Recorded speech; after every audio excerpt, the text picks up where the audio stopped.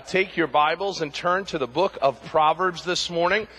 For those who maybe weren't with us last week but have been with us for some time, we know that we've been in a series called Unfinished out of the book of Acts, and we've hit the pause button on that series, and we'll be picking that back up on Easter Sunday is when we'll jump back into our Acts series and continue moving forward as we have in that. But during this pause time in that series, we're doing an 8-week series that we've entitled, In God We Trust. And as a church, we embarked on a journey a couple of weeks ago as small groups, as well as in the pulpit ministry, to talk about what it means to be financially free from the issue of debt. Now, that's a very practical thing, and many will say, well, wait a minute, shouldn't we be talking about spiritual issues in that? And yes, the issue of financial freedom and the issue of getting out of the bondage of debt is a spiritual matter, and one that we recognize not only as a church, but across our culture is one that we're failing at. And so as a church, we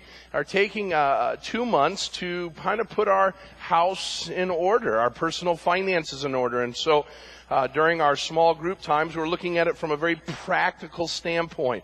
Our groups are going through Financial Peace University, and others are going through what is called the Legacy Journey, which helps us to understand how to manage our money to the glory of God and to use it in a way that it can serve not only us in a proper way, but also to serve God and honor Him with every dollar and even penny that is spent. But as a congregation in the pulpit time, we want to look at the issue from more of a spiritual side. Not that the practical's bad, but we also want to look at it from a spiritual side. And in the last couple of weeks, we've been focusing on this idea of trusting God, because if we can't trust God, not only with our money, but our times and our talents and our family and our relationships and all of our life, if we can't trust Him, if we do not see Him as wholly trustworthy, then we'll never give Him those things. And the Bible says that when we keep those things to ourselves, we are fighting against God, not walking with Him. And so over these last couple of weeks, we have turned our attention to scriptures that remind us that God is completely trustworthy. And today we're going to ask the question, how do I begin to trust God in all facets of our lives? And this morning we're going to yet again another very famous passage in the Old Testament, Proverbs chapter 3. Proverbs chapter 3, again, it's one of those coffee mugs scriptures or paintings that you would, scriptures you'd see on paintings or whatnot. This is a very famous passage of scripture, and this morning we want to look at it. And so if you don't have a Bible this morning, grab the pew Bible in the pew rack in front of you or in the chairs in the back. You can find our passage on page 528. Page 528. Let me go ahead and read our passage. I'm going to look at verses 5 through 10 this morning. Then I'll ask for the blessing of the Word and our time in it, and then we'll jump right into the text. Proverbs chapter 3, verses 5 through 10. Trust in the Lord with all your heart, and do not lean on your own understanding. In all your ways acknowledge Him, and He will make straight your paths. Be not wise in your own eyes. Fear the Lord and turn away from evil. It will be healing to your flesh and refreshment to your bones. Honor the Lord with your wealth and with the first fruits of all your produce. Then your barns will be filled with plenty, and your vats will be bursting with wine. Let's stop there and pray. Father God, we come before you, and Lord, we have a decision to make this morning. It's a decision we need to make each and every morning, and that is, as we endure, as we live out this life and all that is involved in it, the myriad of decisions, the myriad of relationships, the known and the unknown events that are taking place in our lives, the decision that we must make, Lord, is will we do this in our own understanding, with our own thinking, with our own pool of experience and expertise, or will we each and every day in each and every decision fall completely and totally in your hands and your arms, knowing that you are far wiser, that you are more powerful, that you are perfectly faithful, that you are wholly trustworthy. Now, Lord, in church, it's easy to say, I will choose the latter instead of the former. I will choose to trust you. But, Lord, we know how easy it is to lean on our own understanding. And, Lord, the temptation is ripe for us today. And so I pray that from the words of Solomon and from the words of your own mouth, that we would choose to trust you with all our heart. I know, Lord, as a pastor of these wonderful people, that some of them are dealing with difficult matters, hard situations, amazing scenarios in life where they need your wisdom, where they need your thinking. And so, Lord, I pray that this would be a reminder not to fall back on our own understanding, not to fall back on earthly wisdom that the book of James says comes from hell, but that we would seek the wisdom that comes from God by wholly trusting and believing that you are the great I am. So, Lord, lead us and guide us this morning, I pray. Speak through me, Lord, I ask, in a powerful way that the lives of all those who listen might be changed. In Christ's name we pray. Amen and amen.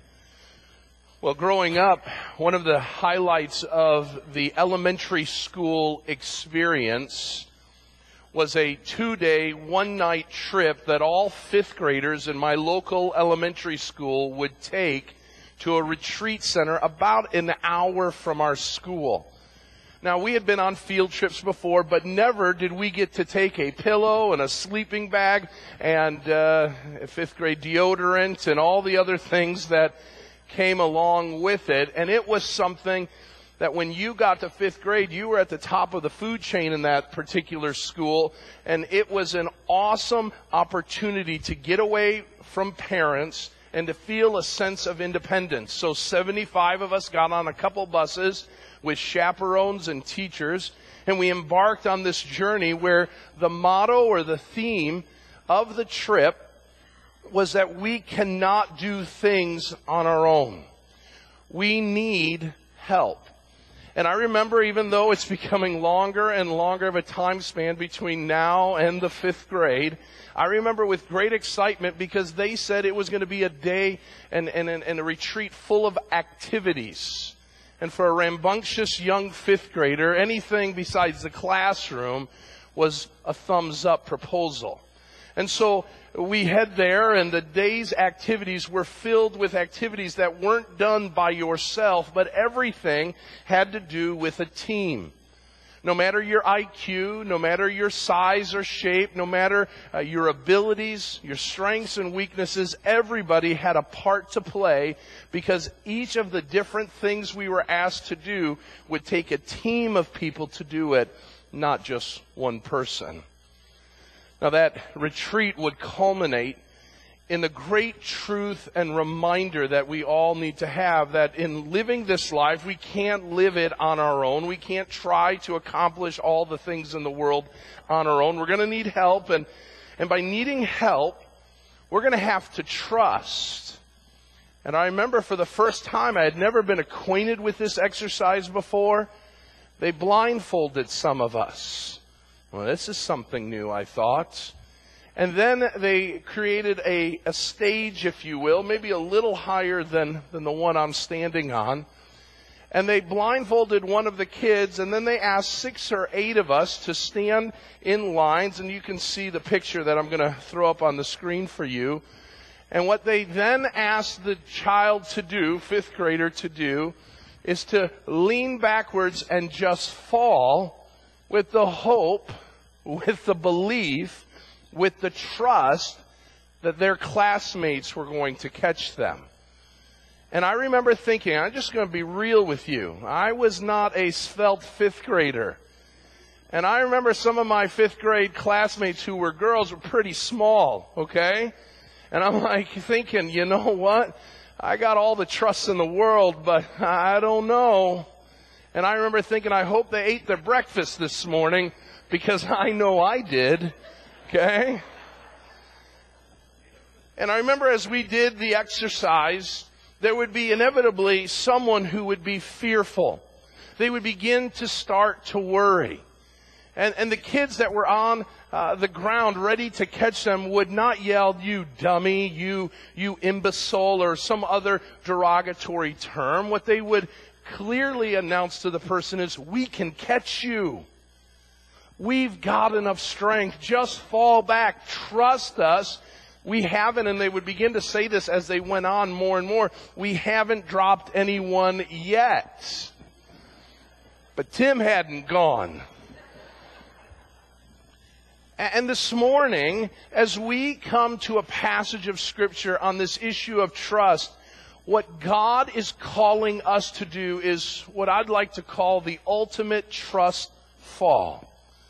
You see, when we come to life really blindfolded, because we have no idea what is going to come. We have no idea what the world is going to throw our way. We have no idea tomorrow whether it's going to be a great day or a day of great sorrow and difficulty.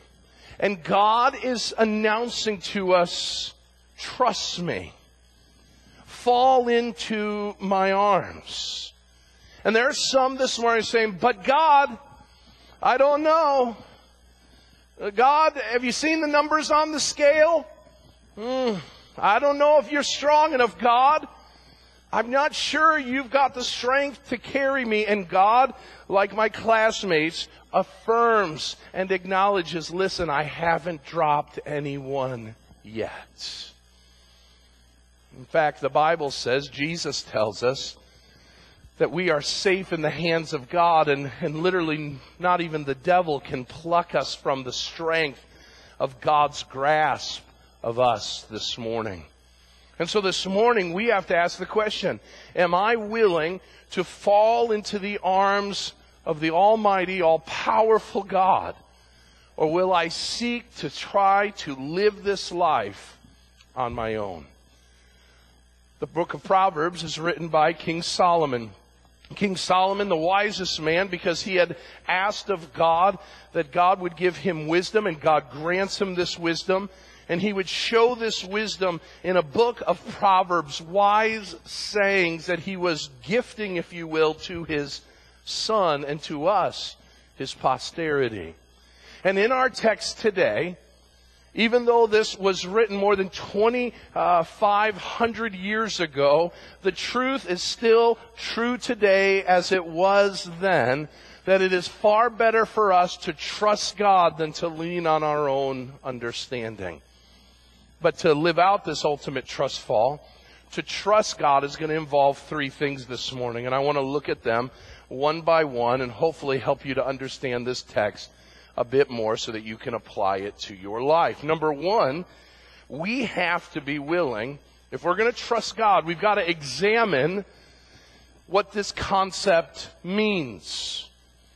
Now, we have our ideas, our thoughts on what trusting is. And the word for trust in the English language, in our English Bibles, is used more than 130 different times in all of Scripture. Do you think God has a desire for us to know this term? To speak of it 130 times is to make it one of the most used words in all of Scripture. And so God wants us not only to know this word, but to experience this word and to live it out each and every day. But this word that we use in our English vernacular for trust literally is only one word compared to the 7 words the Hebrews used to explain different kinds of trusting. So we use one very broad term of trusting, and the Hebrews would use 7 different ones to talk about different aspects of it. And if we were to combine all of those under one heading, we would literally understand trusting to be to throw oneself down upon. Write that down somewhere. To thrust or throw oneself down or upon. Now, how in the world can we illustrate that? Well, I look out and we've got hundreds of people illustrating that right now. You threw yourself down into the pew, and you in the back in the chair.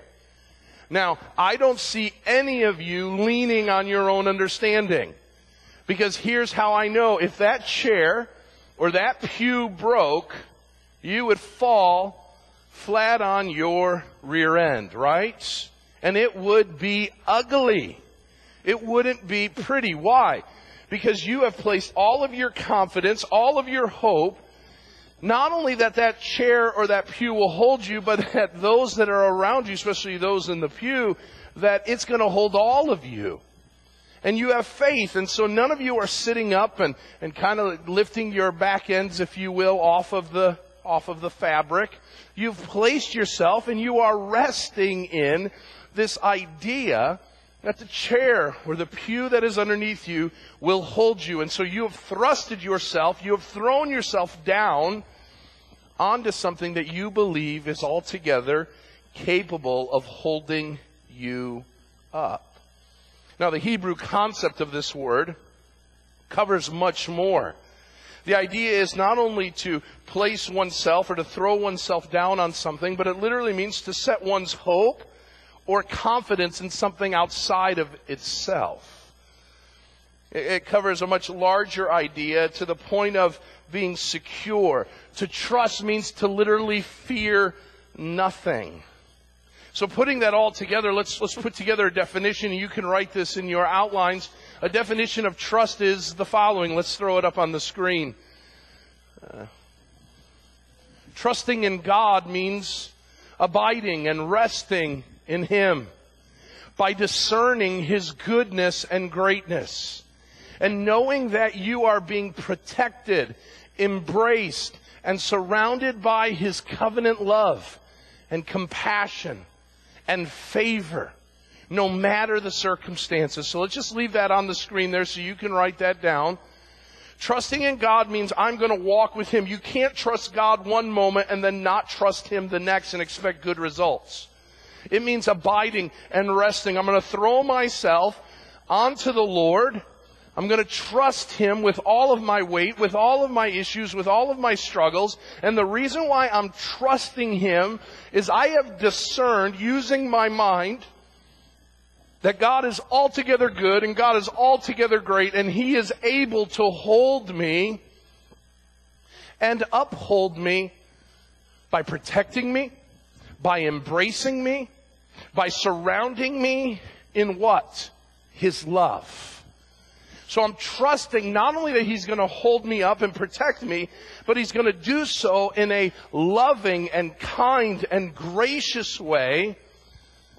That way, I have no fear of life, no matter the circumstances.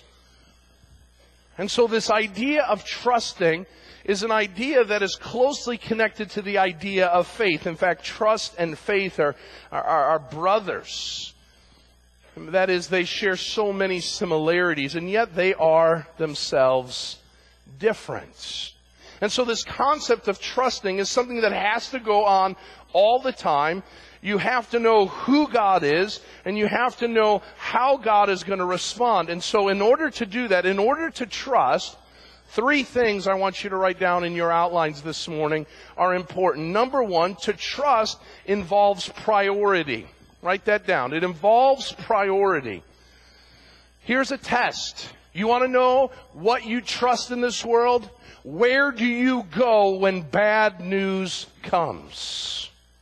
What's the first phone call? What's the first action? What's the first thing you're running to? Whatever it is, whoever it is what you're placing your trust in. So if a bad situation happens and the first thing you do is get on your phone and you look up your banking account information, you are trusting in your money to be the one that will save you from this issue. If your first phone call is to another human being and say, man, I don't know what to do. This situation happened. I'm not sure where to go. I'm confused. I'm scared. Help me, mom. Help me, dad. Help me, spouse. Help me, friend. Help me, pastor. Then we are running to them first. In an emergency, in a pinch, where are you going first? What or to whom is your priority?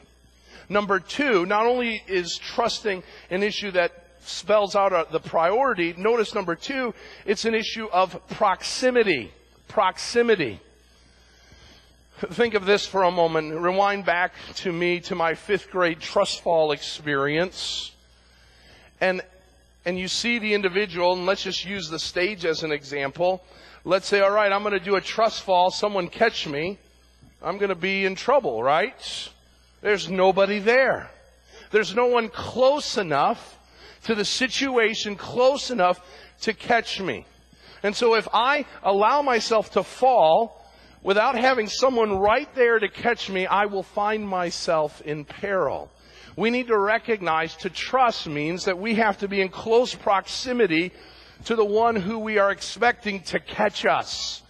We have to be near them. We have to be a part of life with them. Because if there's a distance, if there is a separation between us, there's no way they will catch us in our time of need. There's a priority. There's proximity. And then write down this, history. History. So to be able to trust means that who are we running to first? They got to be close. They got to be ready to take care of us in our moment of need. And finally, history. We've got to know, and literally we've had to experience that the one who is going to catch us has caught others in the past. This morning, I was helping a family out of their car. And I was helping them. Mom had the kids all coming out, and Dad was going to park the car, and there was a baby seat, a car seat. And I said, let me help you out, and grabbed the car seat and started carrying it in. Well, they know me. They know that I haven't in the past taken a baby out of a car and then jumped into a white cargo van. It's close to home, I know. A white cargo van and headed off away with children. And so they could trust Pastor Tim is going to take our baby and going to walk our baby into the church and everything's going to be okay. See, we have to have a history with those to recognize, are they able to carry us in our hour of need or not? Listen very carefully. This morning, many of us here do not trust God as God has called us to, number one, because He isn't the first place we turn to when there's trouble. We go to all other manner of things, including ourselves. Number two, we can't trust God because He's so far away. We have not been abiding and resting on an ongoing basis. We've pushed God off. God, I don't need you. And therefore, when we need Him, He seemingly in our mind is too far away to catch us. And number three, the reason why is we are so busy reading our own history that we have not picked up the Word, which is the history of God's faithfulness, that God, when He calls people to trust Him, story upon story, precept upon precept, is a record of God's unfailing love and faithfulness to His people. And for some this morning, you're saying, well, I want to trust God. Well, how close are you to Him? How often do you turn to Him? And how often are you reading His record of how He has taken care of those who have placed their trust in Him? Now, we turn now to the text. And now that we understand what the definition and meaning of trust is and how we begin to do it, Proverbs 3 begins to give us a certain mindset. And we've got to exercise this mindset all the time. So as we exercise this mindset, Solomon says to us, trust in the Lord. For some of us, we're not spending enough time with the Lord to be able to trust Him. For some of us, we don't know that God is altogether trustworthy, so we choose other things. But how do we trust in the Lord? First of all, to trust in the Lord means we are to trust Him entirely. Entirely. Remember, the word trust is to throw oneself onto something else, onto someone else. And you cannot separate that. You cannot say, God, I trust you with my spiritual life, but I don't trust you with my physical life. God, I trust you with part of my income, but not all of my income. God, I trust you with my house, but not my car. God, I trust you with my marriage, but not my children. God, I trust you with a project, but not my job. For some of us, we trust God certain days of the week, and then other days of the week, we lean on our own understanding. What we are being told is to throw your entire being. He says, trust the Lord. Trust the Lord with what? With all your hearts. That word heart there is to speak of your whole being. The command center, if you will, of all that you do. It is the spot by which every thought and every action begins. The heart, Hebrews used to believe and speak in that way. So we trust God with all of who we are, in all that we do, whether it is physical, emotional, mental, or spiritual. If it is easy or if it's hard. If it's a small thing or a large thing, we thrust ourselves, we throw ourselves into the hands of God, and we say, God, catch me. Catch me. Now notice, not only are we to trust entirely, we are to trust exclusively. Notice what it does not say. Trust in yourself. Trust in other people. Trust in possessions. Trust in products. Trust in programs. It says trust in whom? The Lord. The Lord. The psalmist reminds us of this truth when he says some trust in chariots, while some trust in horses. But there's a conscious decision. We could go the way of the world and trust the chariots and the horses of this world, but we make a decision as followers of Jesus Christ. We, as those who have been saved by God's grace, trust in the name of the Lord our God, the psalmist replies. And while there are a lot of places where we can put our trust, the greatest enemy to trusting in the Lord with all our heart is ourselves. Notice he goes on and he says, thrust yourself upon the Lord with all of who you are in all facets of your life. And notice, and lean not on your own understanding. Now, God has given us a brain and God has given us common sense. What is he talking about here? He is talking about living according to the pattern of this world, which is the pattern that says there is no God. In fact, you are God. And so the pattern of trusting in yourself is to say there is no God. He has no bearing. He has no ramifications within the life that I live. And so therefore, because I am at the top of the food chain, therefore I will put all my trust and I will put all of my faith and hope in myself and in my thinking, in my plans, in my desires, in my hopes, and in my dreams. And we go about doing this. Now you say, well, Tim, I don't do that. Well, I want you to notice the phrase lean. Do not lean. So we have this idea of thrusting into the hands of the Lord, and then we have this leaning. It's kind of a half-baked idea. It's kind of quasi-trusting and quasi-not trusting. And the best way to illustrate it was years ago we were in a shopping center, and we had Noah with us. He was probably 6 or 7 years of age, maybe a little older or younger, I can't quite remember. And he was an independent little boy. And he would say, Dad, I want to go look at this game. And I said, no. Dad, I want to go look at this game. I said, no, son, no. Stay with me. And before I know it, he's inching farther and farther and farther away.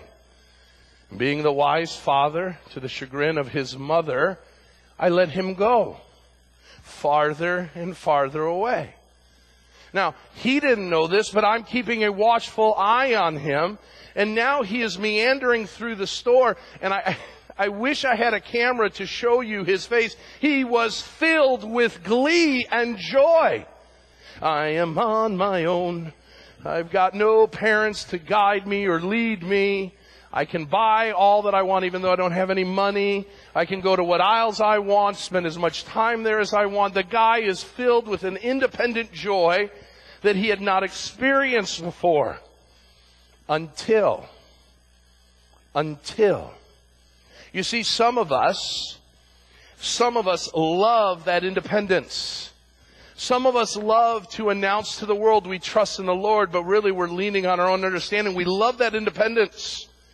We love that ability to be able to do what we want, when we want, how we want, to spend our money, to spend our time on the things we want to spend them on. We love it, and we are filled with joy until... So now 15 minutes has gone by.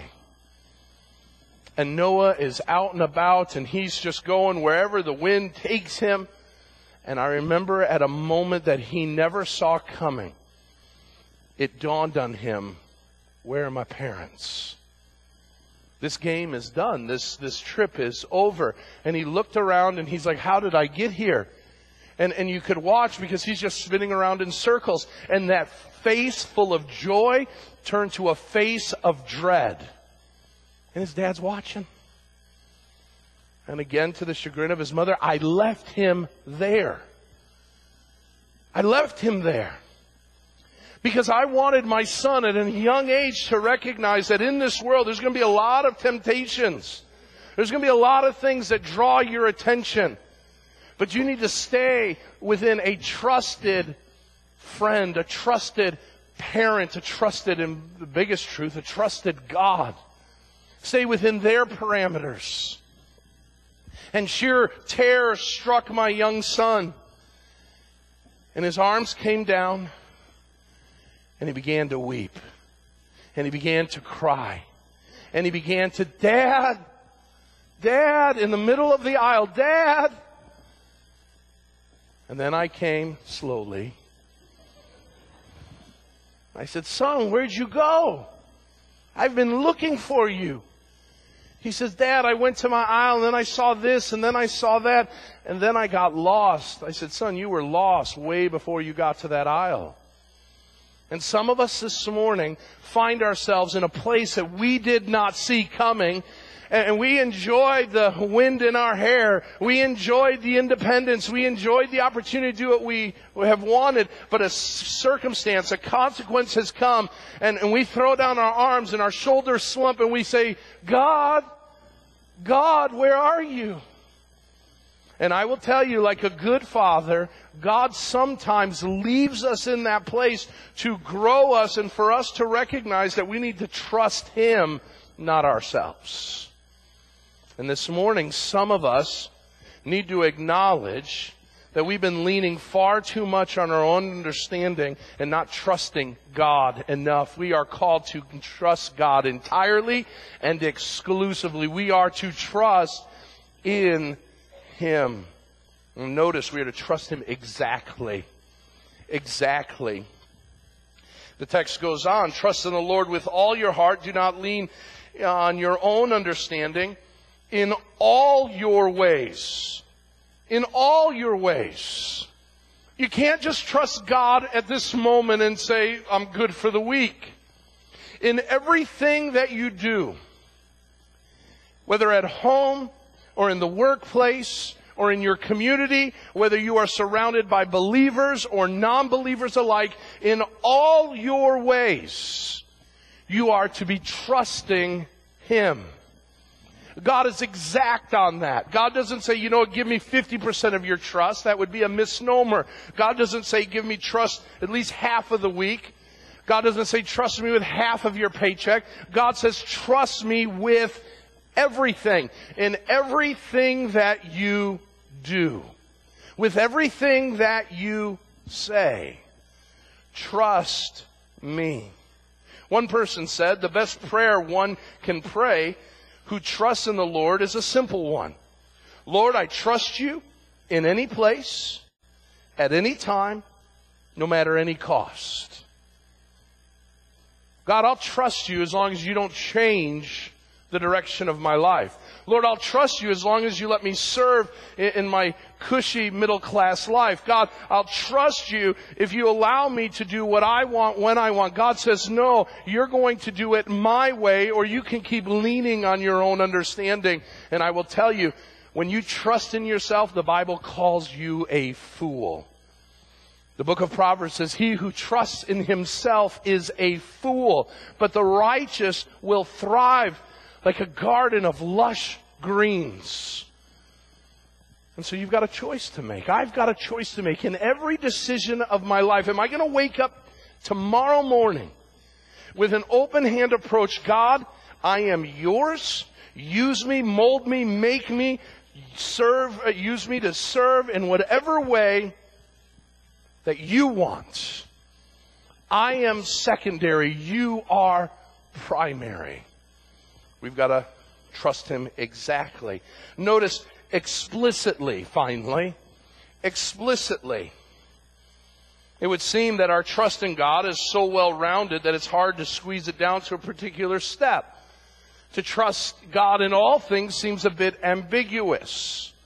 But Solomon does exactly what we need. He spells very quickly one way we can trust, one very simple and practical step to trusting God, he says, is in the text. Honor, verse 9, the Lord with your wealth and with the first fruits of all your produce. So you say, okay, where do I start? Solomon says, start with your pocketbook. The Bible, Jesus tells us that our treasure is where our heart is. And if we treasure money, well, that's where our heart's going to go. If we treasure possessions, our heart's going to go that way. And God wants to get the heart. Remember, trust the Lord with all your heart. And He knows, as we learned last week, that our heart is directly connected by some nerve that you can't find on an MRI, some nerve to our pocketbooks. And the way we use our money will determine and will show the world the things we trust in. Do we trust in the Lord? Or do we trust in our stuff? Do we trust in the Lord, or do we trust in our portfolios? Here is what Solomon says. Honor the Lord with your wealth. Respect Him. Esteem Him. Show Him that you trust Him. Show Him that you're willing to follow with your finances. Proverbs 11:28 says, whoever trusts in his riches will fall, but the righteous will flourish. We have to open our lives, including our wealth, and be open-handed with it. Jesus met a man who wanted to trust Him. He came and he said, listen, what must I do to follow you? And Jesus started having this conversation. He was a young man. He was a wealthy man. And Jesus said, listen, what are the great commandments? He says, I've followed all the great commandments, to love God and to love my neighbor. And he says, then go and sell all that you have and come follow me. And the Bible makes it clear that the man goes away disappointed. You see, there's a connection to our money to trusting God. And that's why I love living in a country that right on our money, listen, boys and girls, we don't have an excuse. Our money says, in God we trust. And yet, how often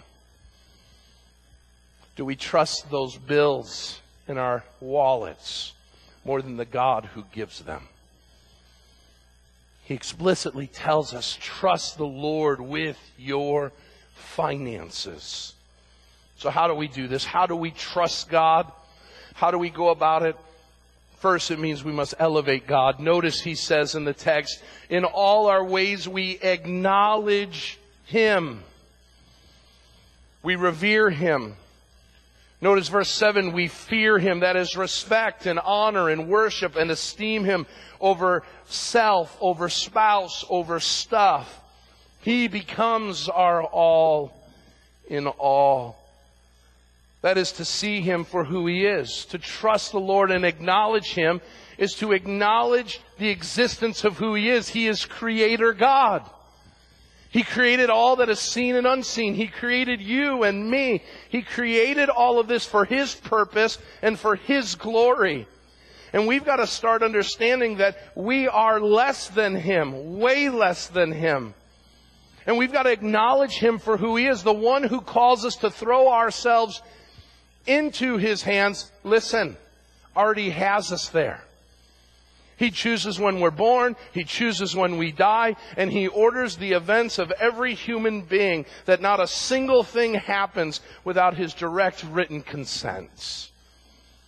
And what God's saying is, you either can fight me on it, or you can walk lockstep with me all the ways. We've got to acknowledge Him. We've got to acknowledge Him by elevating Him. And so what it means is, God, what do you want me to do today? God, with regards to this purchase, is this what I should be doing? God, with regards to this relationship, where are you at on this? God, with regards to my dreams or my plans, are you in it or are you not? And I'm going to sit and I'm going to wait until I hear from you. Because you are the one who has veto power in my life. And I'm going to wait until you sign that bill that says buy this or marry this person or involve yourself in this endeavor. I am going to wait because you are the God of the universe, and I want to acknowledge the place that you have. Number 2, you've got to eliminate sin. The text tells us that not only are we to acknowledge Him in all our ways, but it tells us we are to fear the Lord in verse 7 by turning away from evil. Well, the evil that we struggle with begins by being wise, verse 7 says, in our own eyes. And so here's the dilemma. Instead of acknowledging God, we acknowledge self. Instead of honoring God, we honor self. Instead of saying, you're the all-true, all-wise God, we say, I'm the wise guy. And God says, you got to eliminate that. You got to turn from your evil ways. You cannot trust God and pursue the sins of the flesh. You cannot trust God and have a haughty mindset. You cannot trust God and then do what you want to do. Those things are mutually exclusive of one another. We've got to elevate God and we've got to eliminate sin. That and only then can we trust God for who He is. But why would we do it? Why would we do this? Notice the proverb finishes up with a clear motivation. And we've got to embrace this. We've got to embrace this clear motivation. God doesn't say, just trust me and I won't tell you what will happen. God says, if you'll trust me, let me show you some of what you can find. Now, I want to remind you that when we talk about things, we're not preaching from the book of promises, but the book of Proverbs. And so these aren't guarantees. These aren't bona fide, listen, if you do A plus B, it will always equal C. But notice in your outline, what we say is it will position you well for the opportunity to see some of these things. And so what happens when we trust God? Notice we are brought clarity. Clarity. He will make our paths straight. What that means is God will lead you and He will guide you. Like a good shepherd, He knows your needs. And He will lead you to green pastures. He will lead you by still waters. He will do all that you need to have your soul restored. And some of us need that right now. Some of us need clarity. And the reason why we don't have clarity is we are trying to live this life on our own, and we are limited and finite in our ability and understanding to know why and how this world operates and does what it does. And so we need a God who's overseeing the entire game plan and say, listen, I can lead you through it. He brings clarity. Notice He brings vitality. Vitality. Verse 8. He says that when we honor and trust the Lord, it will be healing to our flesh and refreshment to our bones. So there's this physical, if you will, dynamic that comes. First of all, healing to our flesh literally is the idea in many other translations would be said this way: health to your navel. What in the world? Health to your navel? Okay. Well, your navel's right here, your midsection. And every one of us has a belly button. I don't know if you know that or not, okay? And that belly button had a purpose. And we start to forget what that purpose was. It was nourishing us as a child in utero as we were being fed from our mothers. And what is being said here is you are being nourished. You are being fed. And when we trust God, God says, listen, I'm not going to trust you I'm not going to have you trust me and lead you into a desert and leave you there. I'm going to give you all that you need to be nourished for the journey. You will be sustained. You will be taken care of. You will have all that you need. Now notice he goes on and he says, not only will you be nourished, but you'll be strengthened. He says that there will be refreshment to your bones. Another translation says marrow to your bones. Marrow is that which keeps your bones from becoming brittle, from breaking easily. And so God says, listen, as you trust me, I'm going to feed you, I'm going to care for you, and I'm going to strengthen you. I'm going to strengthen you. And so you've watched people walk through the valley of the shadow of death. And you've watched them fear no evil. And you're like, well, how do they have that countenance? How can they do that? Because they're being nourished by God. Because their bones, even though it may be being eaten up by cancer, their bones are strengthened within them because they are trusting God. And we've got to trust God, because when that difficult situation comes up, we've got to trust, because it is then and only then that God is able to minister to us and care for us and strengthen us in our hour of need. And then he says, we position ourselves well for plenty. He goes on and he changes metaphors from the body to our possessions. He says, when we honor the Lord with our wealth, then our barns will be filled with plenty and our vats will be bursting with wine. And so we're given this plenty. Now, right before you think that what the proverb is writing, Solomon is writing here this morning, is a prosperity theology, I want you to recognize and remember this. When you have plenty, God always expects you to live generously. And so don't ever forget that. Don't think, oh, you know what, my barns are full, my vats are bursting, oh, it's a good day for me, I get to keep it. No, God has blessed you, as He did the nation of Israel, to be a blessing to other people. You know what is great is when you can say, listen, I've trusted the Lord in my hour of need. God has blessed me. He has taken care of me. He's given me all that I need and so much more. And I want to witness to you how trusting the Lord is key.